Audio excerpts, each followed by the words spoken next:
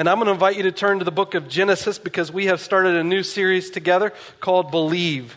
And I just want you to know on the inside of me over this series, every time I step up on the stage to share this, it is practicing restraint, not to just want to dive into everything that's contained in these passages of Scripture. Because for me, I said this last week, but if I had to pick maybe the most important passages of Scripture for me, Genesis chapter 1 to 3, if it isn't it, it's pretty close, right? Every time I feel like I make a new chapter of the Bible my favorite, I feel like then I quickly switch it to something else. But Genesis chapter 1 to 3, in my faith, when I began to study what was happening in these passages of Scripture and saw how these first 3 chapters painted the rest of the Bible. I mean, these passages were beautiful for me, and it should be for really any believer, because what you find in these first 3 chapters set the pillar of the Christian faith for us. It lays it out. And we're going to talk about this over the next, this series will be 7 weeks, so we have 6 weeks that we'll be going into this from this point on. We talked about the beginning of this section last week, but we're going to answer some very important questions as we go through this series together. Like next week, we're going to be talking about, should you believe in talking snakes? What does that have to do with anything? Do snakes really talk? Did Adam and Eve eat an apple? What's God's plan for evil? How can a great God or a good God allow evil to exist? That'll be the following week. We'll tap into some of those answers in Scripture. All the way down to now, what do we do with the information that God's given us as it paints itself in Genesis chapter 1 to 3. Genesis 3:15 will be the pinnacle of all this. That verse alone really identifies for us the way the rest of the Bible is going to lay itself out. And so we're going to be building the case to that. We're going to saturate ourselves in that verse. And then we're going to look now in light of that verse, how do we respond to it? So this is important for us. This morning, we're going to be in Genesis chapter 1, chapter 2. We're going to bounce back and forth between those 2 chapters because we're going to focus on something particular in God's creative hand. Just by way of review, last week, just the theme, the idea that we wanted to set out is that God has revealed himself. God has spoken in creation. The very reason that God has spoken is so that we could come to understand him as he has revealed himself to us. And we highlighted one important phrase in Scripture as we looked at this together. And it says, can you guys get the TV on? Sorry. It says, in the beginning, God. And this word for God, Moses elaborates on. He is the author of the book of Genesis, and he elaborates on this word as this passages continue on. He combines this word God, which is a very generic name, with the word Lord, which is a very specific name, which means Yahweh or Jehovah. And so this phrase together, Lord God, literally means Lord is Yahweh and God is Elohim. So it's Lord God. And that phrase is very important. In Exodus chapter 3, verse 14, that is the name God identified himself with to Moses. The Lord Yahweh, it literally translates as I am. If you follow that phrase throughout Scripture, God continues to use it in reference to himself. The Jews would not recite that phrase because it was considered so sacred. They would not say the word Yahweh. Instead, they substituted it with the word Adonai because of the reverence they held for that passage. But in your Bible, anytime you see the word Lord in capital letters next to the word God, it is Yahweh, Elohim, Lord God, the specific name of God. This is particularly important, and the reason I'm going to share this is because we're going to talk about the Trinity in weeks ahead. And the Nicene Creed, which for some reason some people believe that Christianity was perverted there, and we'll share with why that cannot be possible. But this phrase, Lord God, is going to come up again when we talk about the word Trinity. And the reason it's important, I'm going to just share with us this morning why it's important for us today, and then we'll build on it in the Trinity, is because Jesus uses this phrase for himself. He refers to himself in the book of John as the great I am. The book of John centers around 8 phrases of the word I am. 7 of them are particularly pointed to because Jesus alliterates the phrase I am, or illustrates it with a connection to him. He says, I am the shepherd, I am the door, I am the way, the truth, and the life, I am the vine, I am the living water, I am the light of the world. He takes this phrase Yahweh, this phrase I am, and identifies himself as that I am. Probably the most important passage Jesus uses to identify himself as the I am is in John chapter 8. Because in this section, when Jesus refers to himself as the I am, Yahweh or Jehovah, the name for God in the Old Testament, he also in this passage, we find the response of the Jews to Jesus using this phrase. So if there's any doubt how the Jews perceived this when Jesus said this, all the doubt is released when you see the response of the Jewish people. Because it says in verse 56, your father Abraham, Jesus says this, your father Abraham rejoiced to see my day and saw it and was glad. And so now the Jews are confused because Jesus is not as old as Abraham. Abraham lived a long time ago. And so this is what they say. So the Jews said to him, you are not yet 50 years old, and have you seen Abraham? And Jesus said to them, truly, truly, I say to you, before Abraham was born, I am. The name of God in the Old Testament. And this is the Jewish response. Therefore, they picked up stones to throw at him, but Jesus hid himself and went out of the temple. The reason they're throwing stones at him is because Jesus is committing blasphemy. The Jewish people were monotheistic. They only believed in one God. And so you see in this passage, though, Jesus is referring to himself as the I am, Jehovah, Yahweh. And the Jewish law was anyone that commits blasphemy, they were to be stoned. So the Jews are going out to kill Jesus. You think about their Old Testament scriptures. We quoted this last week, Deuteronomy 6:4. Hear, O Israel, the Lord your God is one Lord. This God, Elohim, Yahweh, is one God. And Isaiah 43 and verse 10, it tells us, you are my witnesses, declared the Lord, and my servants whom I have chosen, that you may know and declare that I am he. Before me there was no God formed, neither shall there be after me. That's Isaiah 43:10. God saying, I am the only God. There was nothing before me, nothing after me. I am the only God. And now Jesus is calling himself that God, and so they're seeking to stone him. Out of all of this phrasing of Elohim, Yahweh or Yahweh Elohim, Lord God in the Old Testament, the most important thing I just want us to recognize as we continue to dive into this passage of Genesis is the sacredness through which they treated that name. Genesis, the story of God's creation, is very sacred. The Jews wouldn't even have uttered the name of God as they read these pages in creation, as it starts in Genesis 2 and verse 4. Lord God. In fact, I would say when Moses talks about Lord God in Genesis chapter 2, verse 4, that's when he first introduces the phrase. In Genesis chapter 2, verse 7, that's when he talks about the creation of man. And it's as if to say to you, what he's about to do is very sacred. The sacred God is about to perform a very sacred work. This is Lord God. One that you don't even utter his name, and yet in verse 7 you find him creating man, which is most specifically what we're going to talk about today. But it's Genesis chapter 1. If I just started in verse 1 and continued this thought with what's about to take place in Scripture, it tells us, in the beginning God created, which we talked about together, which literally means out of nothing.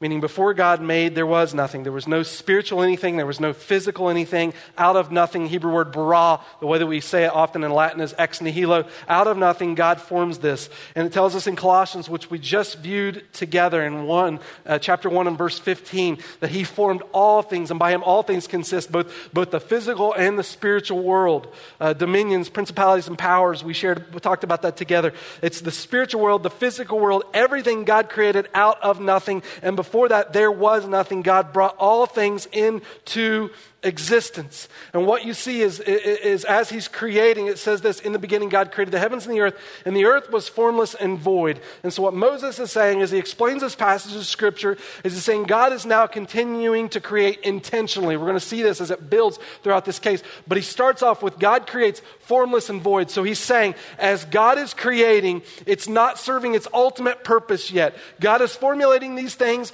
and its purpose for its existence hasn't been met yet. So as he's creating these things, know that these things are designed for an ultimate purpose. And you're going to see this as God creates, he speaks. And as he speaks, these things come into existence. In fact, it says in these verses in 3, 6, 9, 14, 20, 24, 26, in chapter 1, it starts with this phrase, God said. Then God said. God's word has life. God speaks, life begins. And as God creates, at the end of his creation, he says it's good. Right, so the earth was formless, without void. It wasn't serving its purpose yet. God creates, it's good. God creates, it's good. God creates, it's good. But it's not until he creates man and woman that God then says it is what? Very good, right? And then God rests. So as God is noticing saying his creation is formless and void, as he begins to design, and he says it's good, he says it's good, he says it's good, he says it's good, he drives down to this final point of very good. And in that creation, we find mankind. As God creates, he speaks. This is really important to think about as you consider what the Bible says about Scripture. 2 Timothy chapter 3 and verse 16, it tells us that all Scripture is given by inspiration. In the Greek New Testament, when they're using the word inspiration, it literally translates as God breathed. Meaning the same spoken word that brought things into existence, that brought life on this earth, has breathed into his Scripture. And so when you literally read God's word, it is the breath of life that can saturate into you. God speaks, life begins. I'm going to tell you, I'm not going to dive into all of this creative work of God as he speaks in the day and the night of the 7 days of his creation, because I want to tell you, when you study this passage of Scripture, it is all over the gamut as to what people suggest these words literally are saying, to the point that even when you come to the creation of man, that people don't see Adam and Eve as literal historical figures, even though in the New Testament Jesus speaks of them that way. But what I really want to do, rather than get lost on the trees this morning, is I want to drive to the point of God's creation in saying it was very good in creating mankind. And the reason is because when you read this text in the Hebrew language, it's written poetically. And what I mean is, one of the reasons people approach this so confusingly and try to dialogue over what happens in these 7 days of creation is because they're taking this poetic statement that Moses is making and trying to infer for them some literal statements about God's creation. Now, no doubt, I think Scripture speaks to those, but the main point that he's driving at is the end of what God's creating here, which is mankind. And that's what I want to use this text this morning just to talk about as it relates to us as individuals in light of God and the sacredness of who he is. In Genesis chapter 2 and verse 7, in talking about our creation, it says this as human beings. It says, "Then the Lord God formed man of the dust from the ground, and breathed into his nostrils the breath of life, and man became a living being." And you think now, in what Moses is portraying in these passages, Israel has gone on the exodus out of Egypt. They've been treated as slaves. They're discovering their identity. Who are we? Where did we come from? Why do I exist, right? Moses, in sharing this story, he shares creation poetically. He talks about things coming into existence. Day after day, God creates something new. And then when he gets to man, it's as if he stops here. And he explains it in a little more detail. To say to you, now this is unique from other things that have been created. Because in the other things that God made, it says God spoke and they existed. But here, the Lord God formed. God's paying intricate detail to the way he shapes us, which is saying, when you look at his creation, God's doing this intentionally. God's doing this purposefully. God's got an ultimate design into the way and the reason for which he has created things. And when you get to mankind, God stops here and he says, the Lord God formed man. This word for formed in Hebrew is this idea of a potter shaping his clay. It's the masterpiece of an artist working over his art. God is shaping us. And then he talks about in that shaping there are two ways in which mankind is created. The first, he says, is that man is formed from the dust of the ground.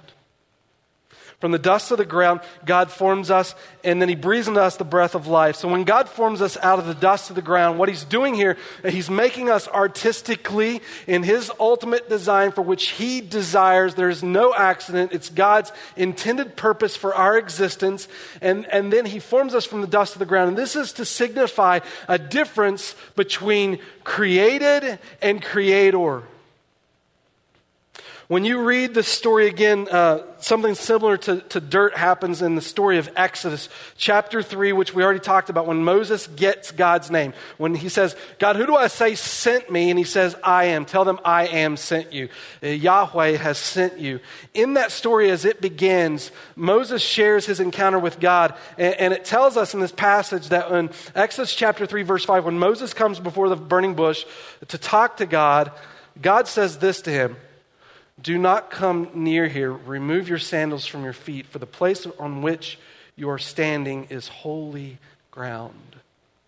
Moses, who's writing Genesis, no doubt, has a picture of this already as he's explaining in Exodus about this thought of ground. Us as creatures coming from the ground, the difference between the created and creator. I think the reason as Moses approaches this light, as Moses comes before this burning bush to talk to God, the reason God requests for him to take off his sandals, or God tells him to take off his sandals, isn't because God doesn't want us to wear shoes in church, all right?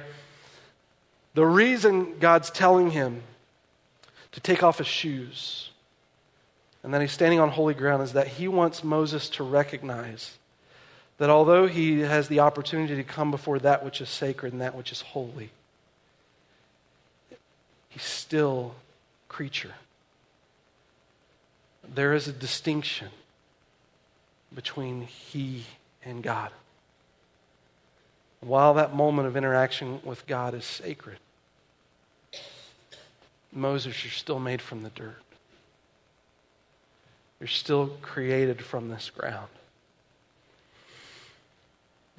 So God forms man intentionally, uniquely, purposefully out of the dust, and then breathes into us, the breath of life, and man became a living being.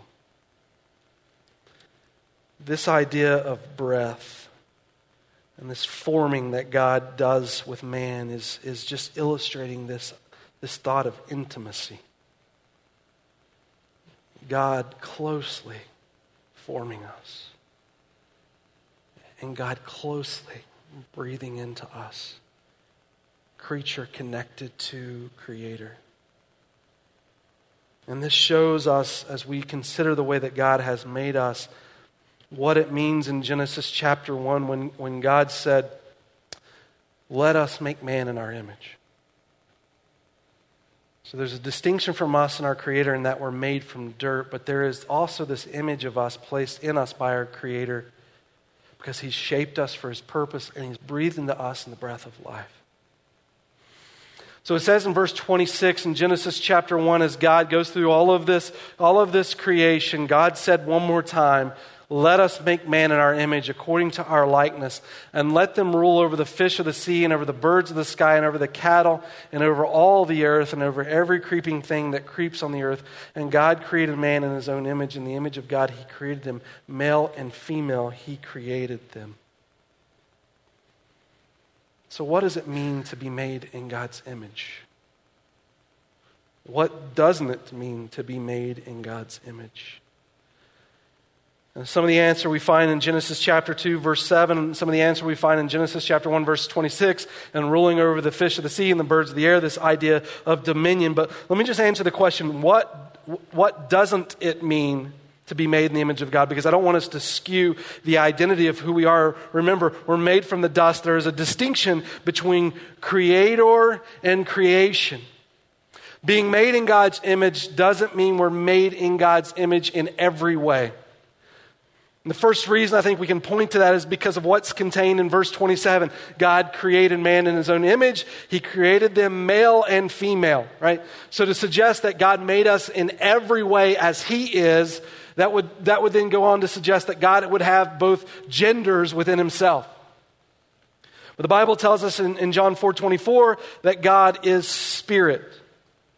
And so when he talks about us being made exactly as God, he's not referring to us physically in the sense that, or physically really at all, or in the sense of genders, that God being made in his image, God doesn't possess both genders. In fact, the Bible tells us in Numbers 23 verse 19 and Hosea 11 verse 9 that God is not a man.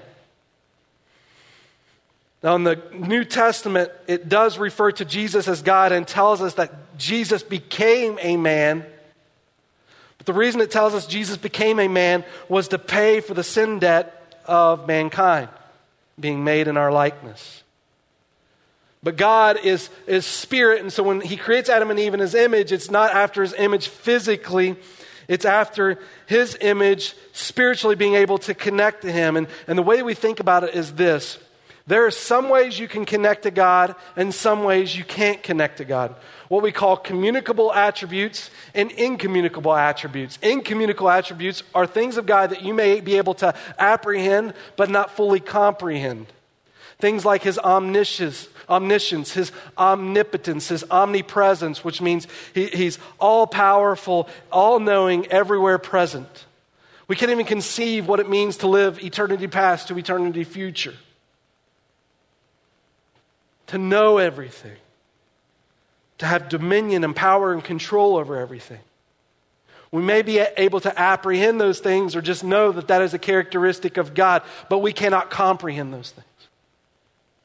Those are incommunicable attributes, but we also have communicable attributes which we can connect to our Creator, what is love and justice and grace and peace. These attributes that we can demonstrate within our lives because we have been made in the image of God, connecting to him spiritually because he has breathed his Spirit into us.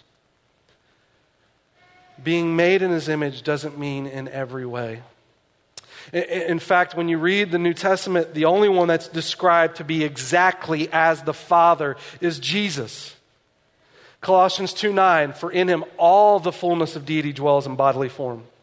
Hebrews 1:3, he is the radiance of his glory and the exact representation of his nature.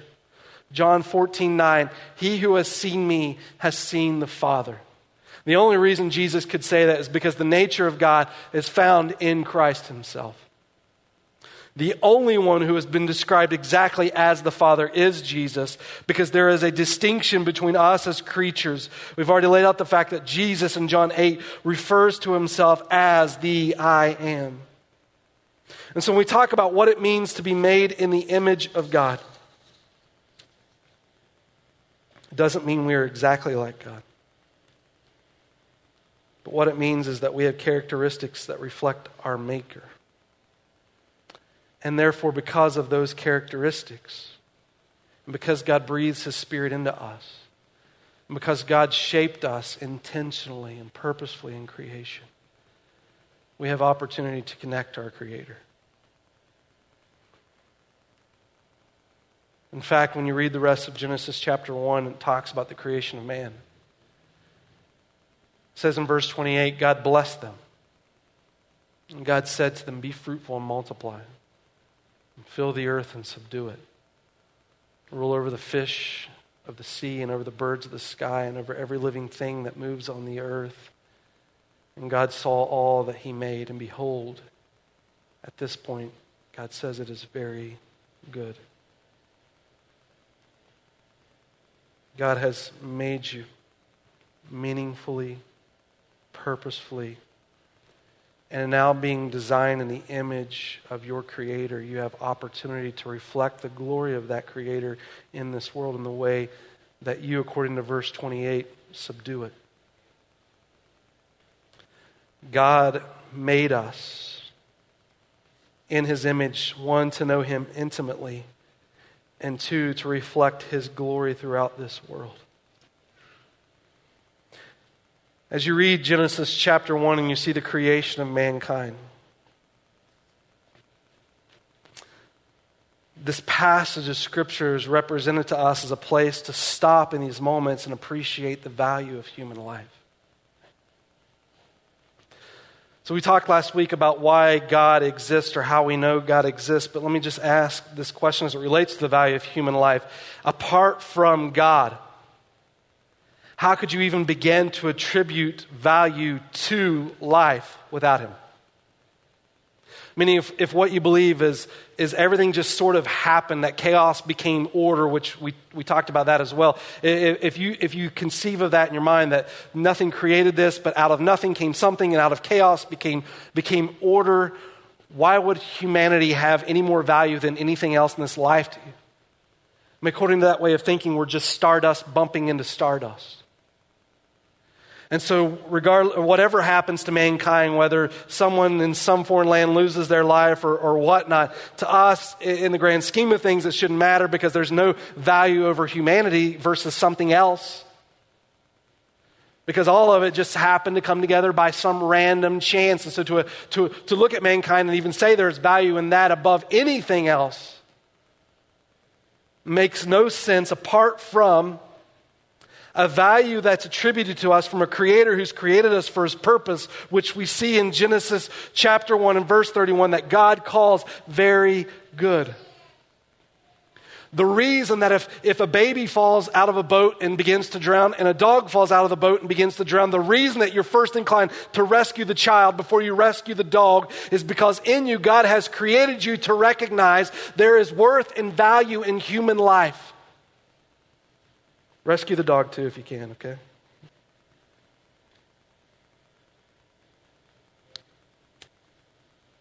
In these moments, this passage is written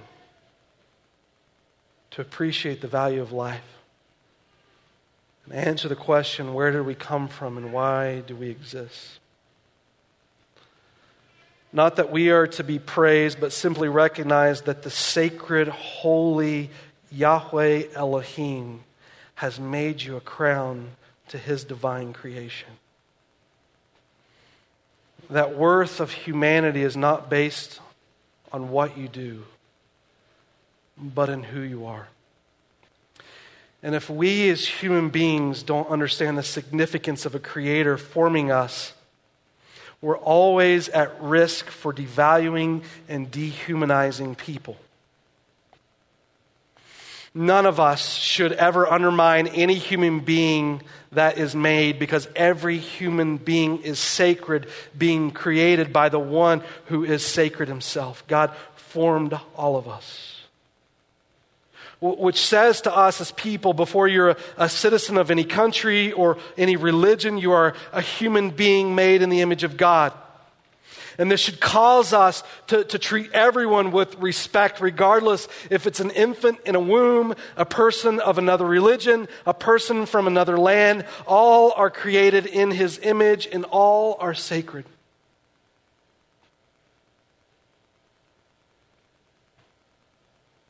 All of us, being created by God, have the ability to state what is right and wrong by our Creator. None of us have the right to dehumanize or devalue another person and to talk of people in such ways. So this passage is written for us that God may help us to appreciate life and talk about any life with dignity and the respect it deserves. To care about our neighbors, even if I disagree with them. And to love as Jesus loves them. Because they've been made in the image of their God. Psalms reflect this thought throughout Scripture, talking about Creator God forming man. Just listen to these verses. I think these psalmists relate well to what's written in Genesis chapter 1. It says this in Psalm 8 and verse 3, "When I look at the night sky and see the work of your fingers, the moon and the stars you set in place. What are mere mortals that you should think about them, human beings that you should care for them? Yet you made them only a little lower than God, and you crowned them with glory and honor. You gave them charge of everything you made, putting all things under their authority, the flocks and the herds and all the wild animals, the birds in the sky, the fish in the sea, and everything that swims in the ocean currents. O Lord, our Lord, how majestic your name is. It fills the earth. In Psalm 139, talking about our creation, it says this in verse 1, "O Lord, you have searched me and known me. You know when I sit down and when I rise up. You understand my thoughts from afar. You scrutinize my path and my lying down and are intimately acquainted with all my ways. Even before there was a word on my tongue, behold, Lord, you know it all. You have enclosed me behind and before and laid your hand upon me. Such knowledge is too wonderful for me. It's too high. I cannot attain to it. Where can I go from your spirit? Or where can I flee from your presence? For you formed my inward parts. You wove me in my mother's womb. I give thanks to you, for I am fearfully and wonderfully made. Wonderful are your works, and my soul knows it very well." Verse 16, "And in your book were all written the days that were ordained for me, when as yet there was not one of them. How precious also are your thoughts to me, O God. How vast is the sum of them. If I should count them, they would outnumber the sand. And when I awake, I am still with you." In Genesis 1, verse 26, 27, Genesis 2, verse 7 answers this question. Why did God make you? And why do you exist? Maybe even why are you here this morning? And the answer is this.